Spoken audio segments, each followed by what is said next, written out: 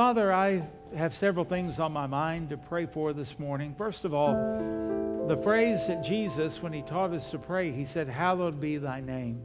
And I think about all the ways your name was dragged through the mud and the manure of this world.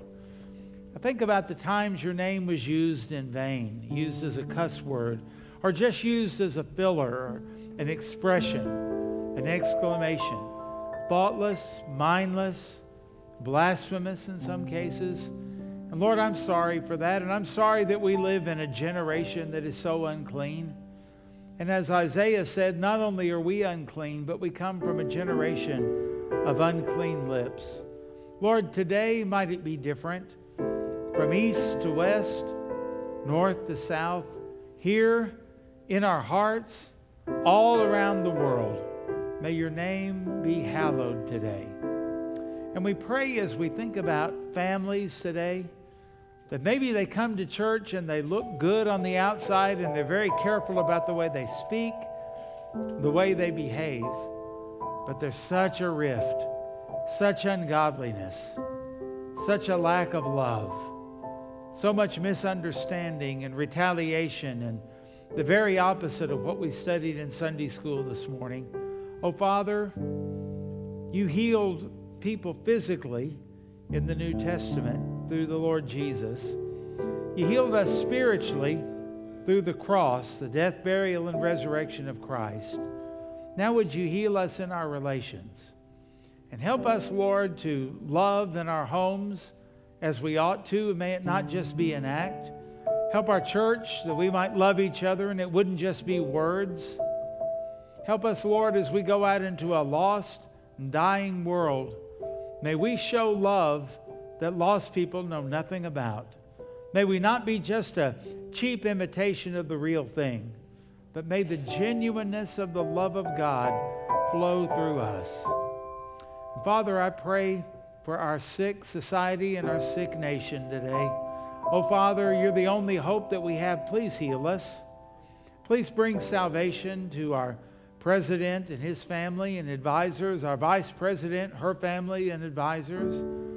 Please bring salvation and wisdom to members of the Senate, members of the House of Representatives.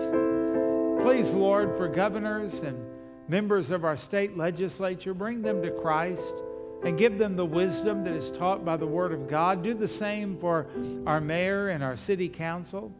And, oh, Lord, for school boards. What a battle is being fought today for the souls of our children. And we pray, Father, that you would put righteous people on our school boards who are bold and who will stand up for the truth. And bless our teachers that try to live a Christian life and teach things from a Christian perspective. And, Father, we pray that you would uphold them. And, oh, for our children, how we pray for them. Please insulate them from the lies of this world and remind them, and may the truth that you remind them of bear fruit in their lives. And Father, for judges, as our Supreme Court is meeting and thinking about these vaccine mandates and many other things like that, oh Lord, give them wisdom, and above that, give them salvation. And Lord, would you heal our land and let us be instruments, agents of your grace as you do so. May people who are lost come to know Christ. And Father, we pray that in our own church, sick people might be healed. We pray that relationships might be mended. And we pray, Father, that you would provide for every need that we have. And we'll give you praise and glory now before it's even answered. And we'll certainly do it after you answer. And we thank you, Lord, for your love for us, because that's the only reason we can love you. Thank you for forgiving us. Thank you for your presence always with us, not just here in this place, but everywhere we go. And thank you, Lord, for the hope of heaven that we have. May we share that with other people. Make us to be the people of God from the heart. And we pray this for your glory and for your honor. In Jesus' name, amen and amen. If you take your Bibles and turn with me today to Exodus, let's go to the 32nd chapter. We've already seen the debacle with Aaron and the golden calf and Moses being told by God what the people were doing. And so now they are back down, and Moses has gotten upset with them, as you can imagine. And now we're going to talk about the aftermath. He asked a question, and this question is the title of a hymn you may know. Who is on the Lord's side? Who is on the Lord's side? A good question to ask. Jesus made it real clear. If you are not for me, you are, what did he say? Against me. No neutral ground whatsoever in these situations. So we're going to read about this.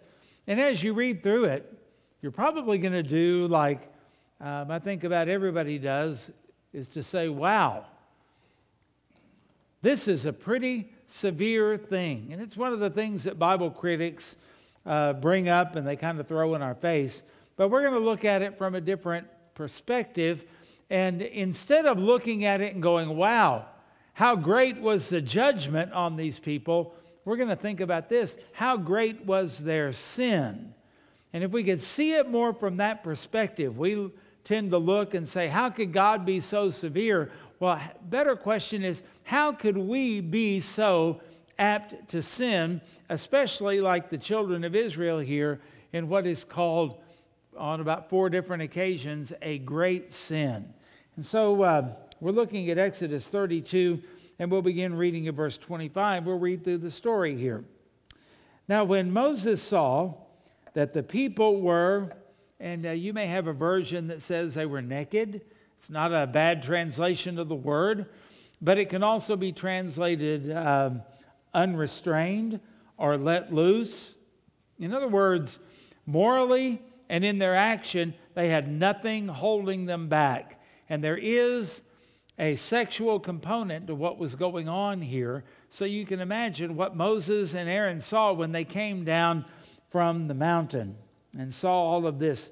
When he saw that the people were unrestrained, for Aaron had not restrained them, to their shame among their enemies, then Moses stood on the entrance of the camp and said, whoever is on the Lord's side, come to me. And all the sons of Levi, and that kind of makes sense. They were going to be the future priests when they were consecrated for that. You would expect them to be on the Lord's side. But don't miss this either. Moses was of the tribe of Levi. These are his extended family members that are coming and standing with him. And all the sons of Levi gathered themselves together to him. So what's he going to tell them to do? Here it is, verse 27. And he said to them, thus says the Lord God of Israel, let every man put his sword on his side and go in and out from entrance to entrance throughout the camp, meaning the whole camp, and let every man kill his brother, every man his companion, and every man his neighbor. Boy, can you imagine gulp? That's quite a commission, isn't it? But if you're on the Lord's side, it's going to be costly, and it demands obedience, and it demands total obedience, doesn't it? So verse 28, what are they going to do? So the sons of Levi did according to the word of Moses, and about 3,000 men of the people fell that day. Now, when you stop there and you think about what that means, they've just gone through this golden calf debacle, and all of this has happened. Now there's a call to come and stand and be on the Lord's side, and only one tribe apparently shows up for this. And out of all of these people, 3,000 are killed. Now, 3,000 is out of probably 600,000 men, not counting women and children. There's well over 1 million, maybe up to 2 million people. So 3,000 is not as bad as it could be, but it's enough. And you can imagine the weeping. You can imagine the bodies that are getting ready for burial. You can imagine everything that is going on here, not necessarily a happy time. And you think about all of that that's going on and what is going to be the response. Well, verse 29, Then Moses says, consecrate yourselves today to the Lord, that he may bestow on you a blessing. And notice the next two words, this day. This day of sin, this day of judgment, this day of sorrow, this day of grieving is a day that you are to consecrate yourselves to the Lord. You know, we have an idea that if you're sick or if you're grieving or if things are going sour in your life, that's the time to get away from the Lord, when that's really the time to run to Him. That's the time to stay away from church instead of running to the church. Consecrate yourselves to the Lord, that He may bestow on you a blessing this day, the day of darkness, the day of sadness, the day of judgment, the day of sin, the day of mourning. Why? For every man has opposed his son and his brother. They stood against even their own family on this issue. And by the way, if you stand for Christ, it may cost you your family, right? Verse 30, it says, now it came to pass on the next day that Moses said to the people, you have committed a great sin. So now I will go up to the Lord. Perhaps I can make atonement for your sin. Then Moses returned to the Lord and said, oh, these people have committed a great sin and have made for themselves a god of gold. Yet now, if you will forgive their sin, but if you will not, I pray, blot me out of your book which you have written. And the Lord said to Moses, whoever has sinned against me, I will blot him out of my book. Now therefore, go lead the people to the place of which I have spoken to you, and behold, my angel shall go before you. Nevertheless, in the day when I visit for punishment, I will visit punishment upon them for their sin. In other words, there's still going to be consequences. Forgiven, yeah. Consequences, absolutely, right? Verse 35, so the Lord plagued the people because of what they did with the calf which Aaron made. Well, Aaron is going to be reminded of this for the rest of his life, isn't he?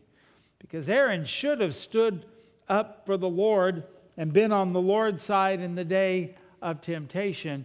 How different it would have been if Aaron had said, when they said, make us gods that we can follow, if Aaron had said, you'll have to kill me before I'll do anything like that. You think that might have had an impact? I don't know, but I would think so.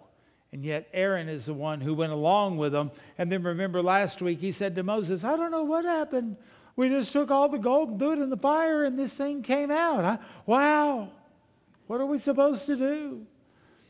And now we find that Aaron is going to be reminded of this, and he's going to have to live with this, and it is recorded and brought up again in the very Word of God that lasts for eternity. So, looking at this passage of Scripture, who is on the Lord's side, see that like at any point of life, sin kind of becomes the issue of whether we walk with the Lord or not, whether we are on the Lord's side or not.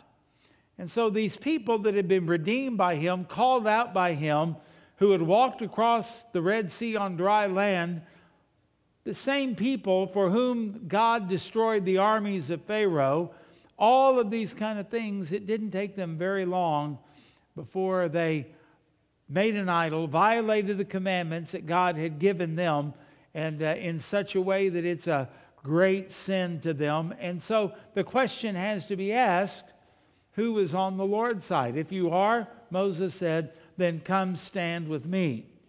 And there were plenty of people who apparently, for whatever reason, did not stand with them. And so the Levites are sent out, and they are going to execute capital punishment on those people who don't stand with the Lord. Sound harsh? Sound severe? What in the world is going on in all of this? Well, let's think about some things here. That first of all, when we think about sin, sin must be confronted. Sin must be confronted. Moses says, you have sinned a great sin. He is the one who ground up the idol. He's the one that put it in their drinking water, and they had to drink the dust of that gold. And as Moses does all of this, and his anger burns hot, and he is so distraught by all of this sin, and then he says, okay, here's the dividing line. What are you? Who are you? Where are you going to line up? And you know, Joshua had to do this later on with Israel, a generation or so later, when he said, choose you this day whom you will serve. As for me and my house, we will serve the Lord. Well, that's not unlike this. Make up your minds. You did all of this. You made the golden calf. You were involved in a sexual orgy. You were doing all of these kind of things and bowing down and sacrificing to the idol. Now make up your mind. Who are you going to be? And that's the call that preachers have made and the Word of God makes throughout history and throughout generations. It is time for us to figure out whose side we're on. Because there are a lot of people that come to church and they sing the wonderful songs like we have sung, and they say amen, and they act as though they agree with the Word of God, but then when you see them outside of the church, you'd have to question, whose side are you on really? Who is it that you really support? What is it that you're really enthusiastic about? Now we can rant and rave and rail against all the things we don't like in the world, politically, economically, socially, whatever. And yet at the same time, when we act as though we are in approval of those kind of things, then it's got to be confusing. No wonder our children that grow up in church are abandoning the church in high numbers. No wonder that there are so many people who we witness to them, and our witness seems to fall on deaf ears because they're not sure where we really stand and whose side we're really on. And then when I think about the words that Jesus said, if you're not for me, then you are against me. There really is no neutral ground. Who are you serving? Because you've got to serve, and you are serving somebody. And if it's not the Lord, then of course it is the devil and his kingdom and everything that he does. So Moses has a confrontation here. Who is on the Lord's side? Good question. Good question. Good question for us to think about as we think about our society. We are to be salt and light and to confront this wicked culture with their sin. It's a good question for the church.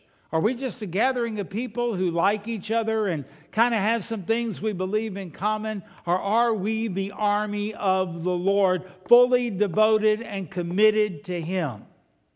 It's a good question to ask the family. What kind of a family are we? Are we committed to sports and not Christ? Are we committed to making money and not Christ? I mean, who are we really? What is going on in our homes? Is it all about happiness? Is it all about sexual fulfillment? Is it all about that? Or is it about holiness? And is it about honoring our vows? Is it about treating each other right, and husbands loving their wives as Christ loved the church, and wives being submissive to their husbands as to the Lord, and children obeying their parents in the Lord? What is it really all about? And what would an alien from another planet, what would he surmise about your life and your interaction in the culture? Would they come to the conclusion that you serve a different God, that you have a different king, that you have a different law, that you have a different standard? What would they say about you? And then the question that only you can answer is this: what about in your own heart? Are you on the Lord's side? Or are you just putting on an act, putting on a show? Are you saying the right things and doing the right things, but in your heart, you're not submissive to the Lord Jesus Christ? In your heart, you're the king. In your heart, you're the sovereign. In your heart, you're the one who determines good and bad and right or wrong. Or are you submissive to Jesus and His King Jesus seated on the throne of your heart? Sin must be challenged, because if we leave it alone, it's only going to grow and it is only going to get worse.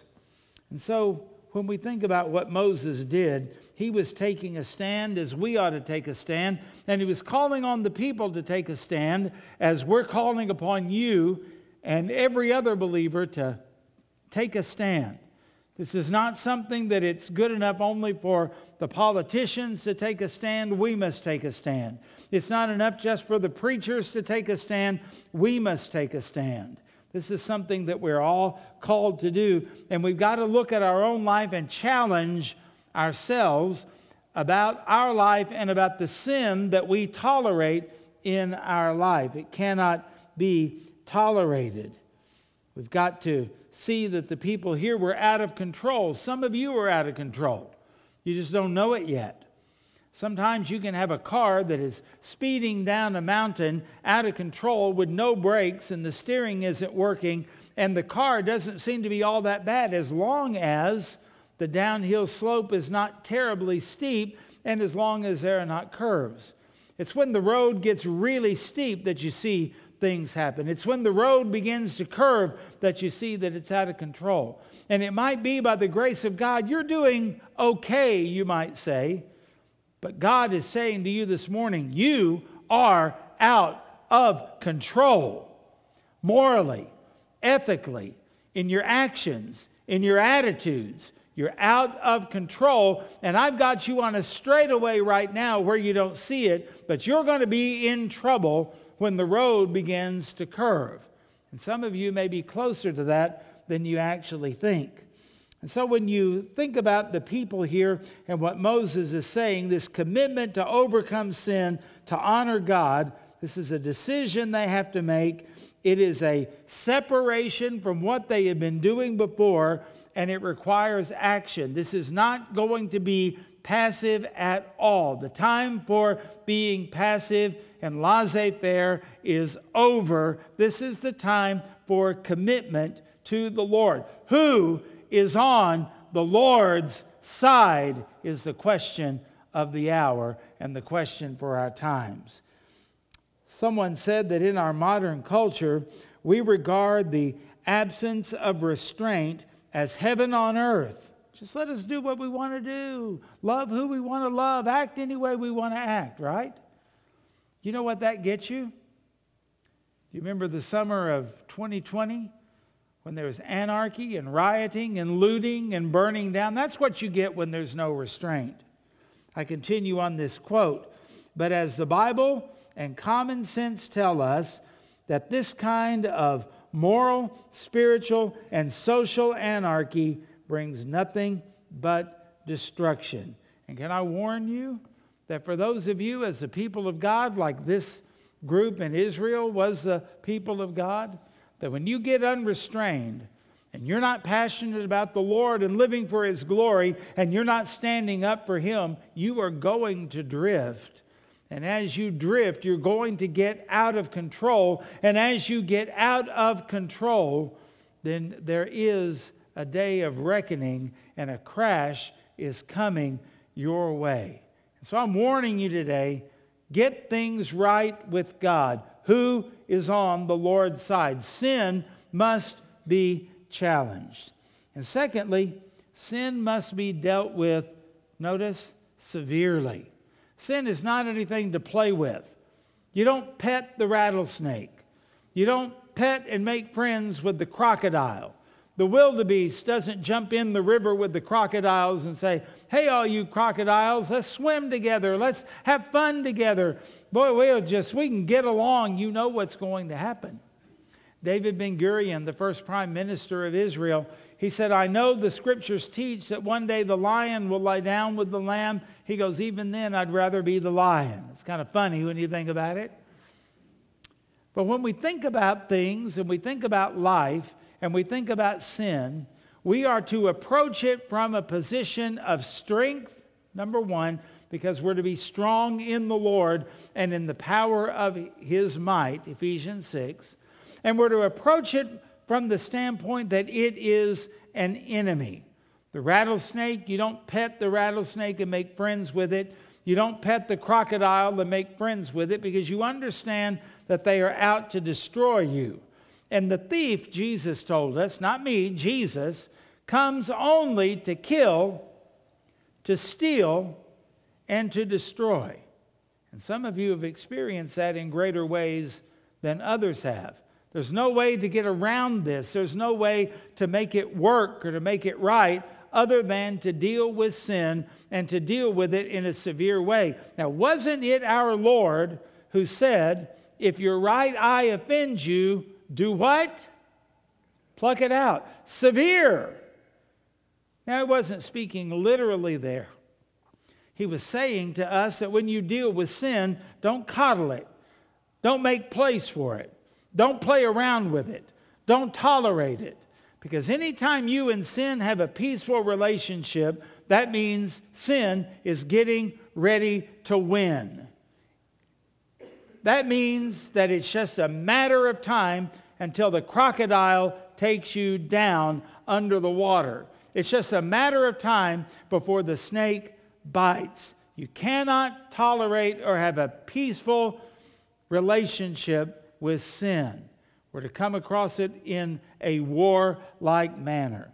And so Moses is doing something very, very severe with these people. Put on your sword and then go out, and you are to use that sword against anybody, even if they are close relatives to you. Now again, we're shocked by that. Boy, how in the world? But we're not shocked by our sin. Something's out of balance and something's wrong when we look at an action and we can weigh out and judge God and find Him to be too severe, too violent, too unloving, and not see the sin of the people as being infinitely worse than anything else, because God initially had told Moses, I'll destroy all these people and raise someone up to you. And you know what? That's what they deserved. In this case, 3,000 died. Is it sad that 3,000 died? You bet it is. But understand, it's grace that not all 1,000,000 or 2,000,000 Israelis died. What was God doing? And why didn't God kill everybody? Why didn't everyone die? Why did 3,000 have to die? And maybe we could even ask, why did He only have 3,000 die? Well, I don't know, because we're not really told, but we can guess. Maybe the 3,000 were the ringleaders. Maybe they were the ones that put the pressure on Aaron. Maybe they were the ones that put the pressure on the people to worship the golden calf. I don't know. Could be. And maybe they were the unrepentant ones. Maybe they were the ones that were resentful toward God, resentful toward Moses, because they couldn't do what they wanted to do. After all, we were just having a little fun. Maybe they were the ones that were stiff-necked. Maybe they were the ones that were prideful and unrepentant. But we know this one thing was for sure: they were not just innocent bystanders. They were those who were involved in all of this. And the Bible says very clearly, Old and New Testament, the soul that sins shall die. In the New Testament, the wages of sin is death. That's the penalty for sin. Adam and Eve were told, in the day you eat thereof, you will surely die. It's always been that way. It will always be that way. And so we think maybe the others were spared. You know, what about all the other ones that didn't die by the sword? And maybe it's because they just followed, but they didn't instigate. Maybe they were just going with the crowd. But now they're going to suffer too. Maybe they weren't killed, but probably someone they loved was killed through all of this. The whole nation is going to be hurting with all of this. And understand that the answer to this question, why didn't they all die? It's only one thing we can say is grace. Grace is the short-term answer. But understand this, the long-term answer is they did all die. It was just a matter of when. And that's why you're going to die, and that's why I am going to die. That's why everybody on the earth is going to die, because of the wages of sin. It's just a matter of time.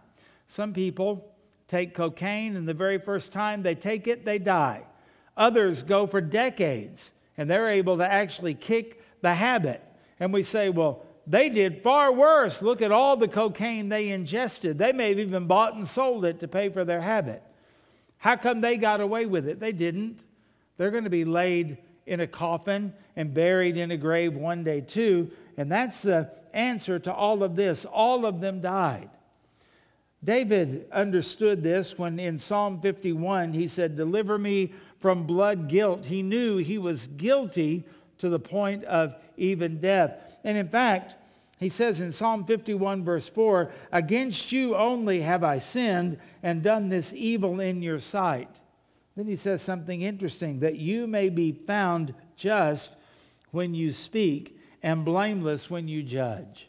In other words, the reason we confess our sin is to say this: God, I'm wrong, you're right, and you are justified in whatever you bring into my life as a consequence of sin.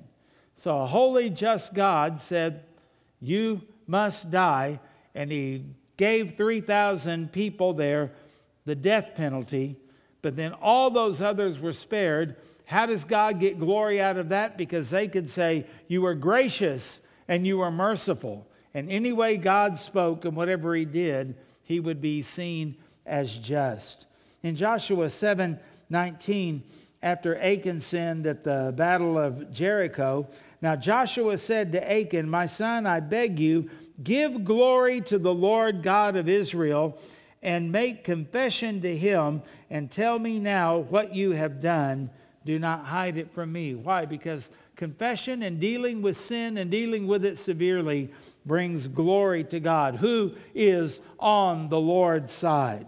Even in the New Testament, in Acts chapter 5, verses 1 through 6, there's a certain man named Ananias and Sapphira, his wife. They sell land and they come with a pretense, we're giving it all to the Lord. Oh, how righteous and holy and sacrificial are we. And it was a lie. And that day they both died and were buried. God deals with sin as he chooses, and he doesn't always do it immediately, but sometimes he does. And that was a very frightening thing. And the Bible goes on to say that none the rest dared join them. Among the lost world out there, it would say, don't join up with them. One false move and you're dead. Well, God is justified in doing that because that's exactly what he warns us with and threatens us with. Even in 1 Corinthians 11, verse 29, when Paul talks about the Lord's Supper, he says, "For he who eats and drinks in an unworthy manner eats and drinks judgment to himself, not discerning the Lord's body. For this reason," listen to this, "many are weak and sick among you, and many asleep," meaning they've died. "For if we would judge ourselves, we would not be judged. But when we are judged, we are chastened by the Lord, that we may not be condemned with the world." 1 John chapter 5, verse 16 says, "If anyone sees his brother sinning a sin which does not lead to death, he will ask and he will give him life. For those who commit in a sin not leading to death, there is sin leading to death." Look at that last statement. There is sin leading to death. You don't know where that is. I don't know where that is. And it may be different for me than it is for you, or you than it is for somebody seated around you. We can't put it on a chart. There's no algorithm for it. It is up to the justice and the holiness of God.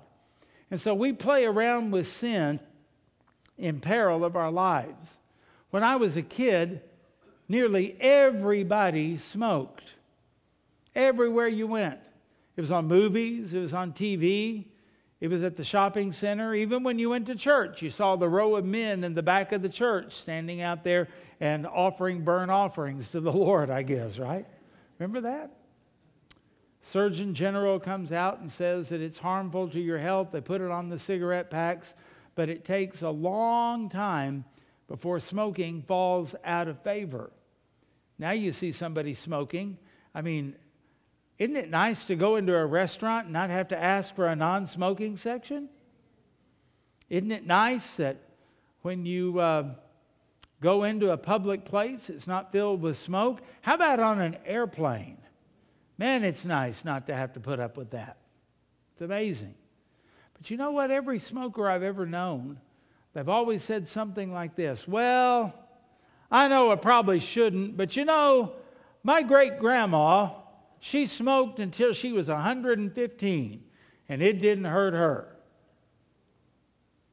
And as a pastor, I have been by the bedside of a lot of people who have died from various cancers. And a high percentage of those people were ex-smokers. You know why? Because we're dumb enough to think that if it doesn't have an immediate effect, it's not going to have any effect. Now, we'll get off of the smoking thing and just say this. That's the way we are when we indulge in sin. And the Bible says there's a sin unto death. There comes a point where God says, enough. I promise to make you like Christ in Romans 8:29. And if you won't cooperate with me on earth, I'll just do it instantly and take you on to heaven. There is a sin that leads to death, the Bible says. We've got to understand how serious it is. And number 3, we've got to understand that the Lord is our only hope. It's not just moral reform. It's not just doing better or acting better. It's actually has to be done by the Lord. Moses gets through with all of this and he said, I'm going to go see the Lord and I'm going to talk to him about atonement for you. Well, Moses couldn't make atonement. The people couldn't make atonement. In fact, when you think about it, that these people were stubbornly persisting in sin, and they expected God's blessing to still be on them. And it just doesn't work that way. Not for me, not for you, and not for ancient Israel.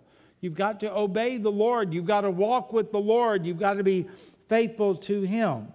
You can't walk along in sin and expect blessing. That's called foolishness. And the Levites proved their loyalty regardless of the cost. And that really is what the point is.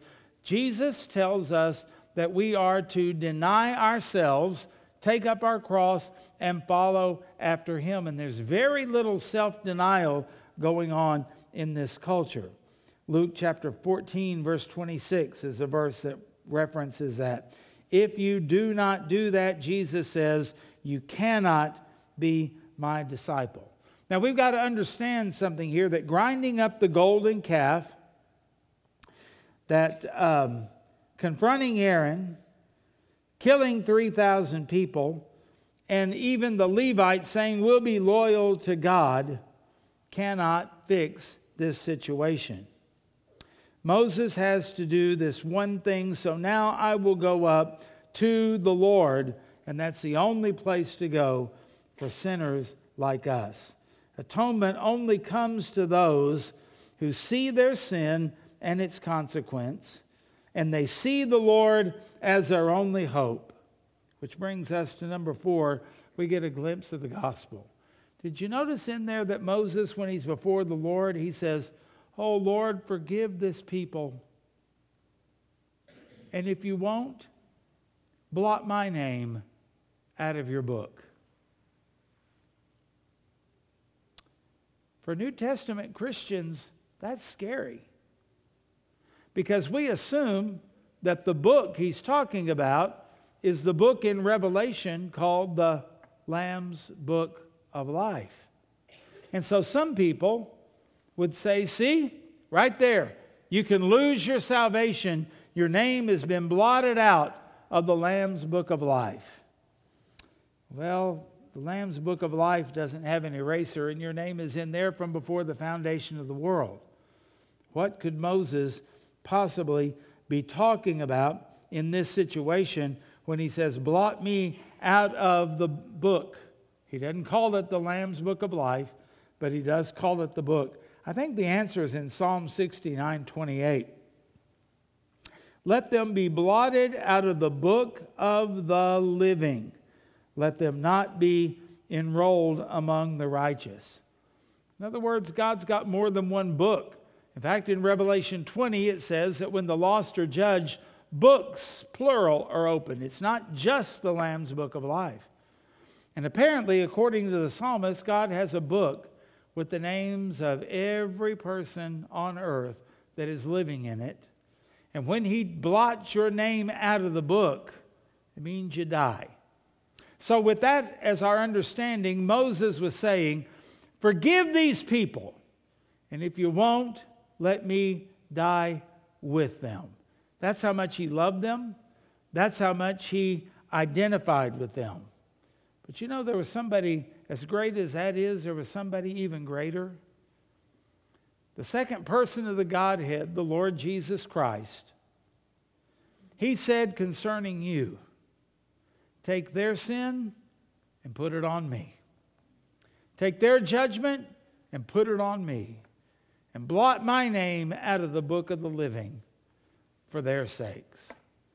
So Moses was standing saying, Lord, if you're going to punish them, punish me.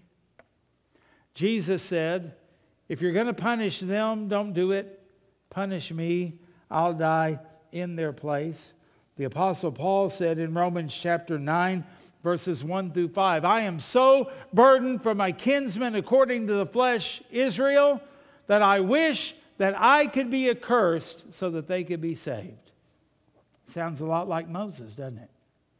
And when you think about what Jesus said, who is the ultimate here for us, we have to go to 1 Peter chapter 3:18.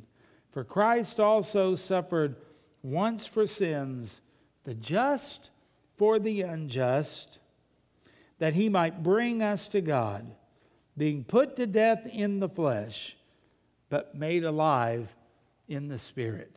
So Moses here is a picture, a glimpse of the gospel of an intercessor, of a mediator, loving his people so much, identifying with them in death, saying, if you are going to kill them, if you're not going to forgive them, then wipe me out too.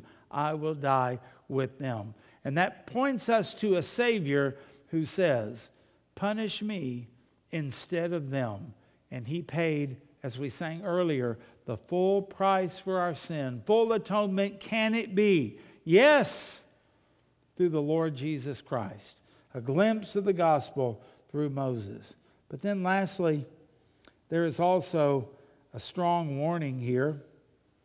The Bible tells us that the Lord says to Moses, go lead the people to the place that I'm going to show you. So the Lord was still going to be with them. They were still going to be his people. But he said that be ready because there's a plague coming. There are still going to be consequences to the sin. And you and I may sin, and our sin is forgiven by Christ, but many times consequences remain. Consequences linger. They may linger in your body. They may linger in relationships. They may linger in your mind, but the consequences linger on. So the Lord plagued the people because of what they did with the calf which Aaron had made. And so the consequences of sin stay on. They can be different for different people. Some more severe than others. We all know that. But nonetheless, they do remain. You say, well, why would God do that? Well, first of all, according to Hebrews 12, it's a sign that he loves you. Because he's your father, he's not going to let you continue in sin. It's also a sign of salvation. If you don't receive chastisement, then you don't belong to him. And it also is a reminder. God sometimes lets us have the scars. Whenever I'm getting ready in the morning and I don't have a shirt on, I can feel perfectly fine. But right down the center of my chest, there is a reminder that about 8 weeks ago I was on an operating table. And that'll be there, I assume, for the rest of my life. A reminder of what I've been through, a reminder that something was wrong with my heart that had to be fixed. And in your sin, there are scars that you carry with you. It's forgiven, it's been dealt with, but the scar is there to remind you of where God found you, to remind you of what he had to do for you by his grace. A reminder that the penalty could have been far worse, except that Christ took that for you on the cross of Calvary because he's a gracious, merciful, and loving God. And it's a reminder you don't ever want to go through this again. See, I can tell you one thing. At the point I'm at right now, I don't want to do this again. I would never sign up for it. I'm not going down to my surgeon and saying, yes, my name is Greg Keenan. What can we do for you? Having problems? Nope, I just wanted to do the surgery again. We got a bill the other day. You ready for this? $330,000 for this. Yeah, I want to do that again. Yeah, I want to do it again. When you think about all of that kind of stuff, you go, yeah, that would be just really, really, really dumb. I would agree. I would agree. But what about the scars in your life that are there to remind you of what you have been through, what God has brought you from, and what the consequences have been, and yet you indulge again and again and again? I'm going to tell you, that's more than just dumb. That is insane. Isn't it? Isn't it? And yet we do it. And we have a God who has given us every opportunity to be an overcomer. He's put His Spirit within us. He's made us more than conquerors. He's given us His armor. He's given us His power. He's given us the name of Jesus that is the name above all other names. He's given us His Word. He's given us examples in the lives of other people. And yet sometimes we follow along like the blind leading the blind, just a herd heading on to destruction and not realizing what all God has done for us. And you know what? Just like the people of Israel who forgot that God brought them out of Egypt, who had forgotten that God spared them from the 10th plague, who had forgotten that God took them across the Red Sea on dry land, who had forgotten what God had provided for them. But before you look down your nose at them, physician, heal thyself. Because we're not any different. And we wonder where the blessing and the power of the Lord is. We know the grace is there. But where is the blessing and where is the fruit? Time to do some examination.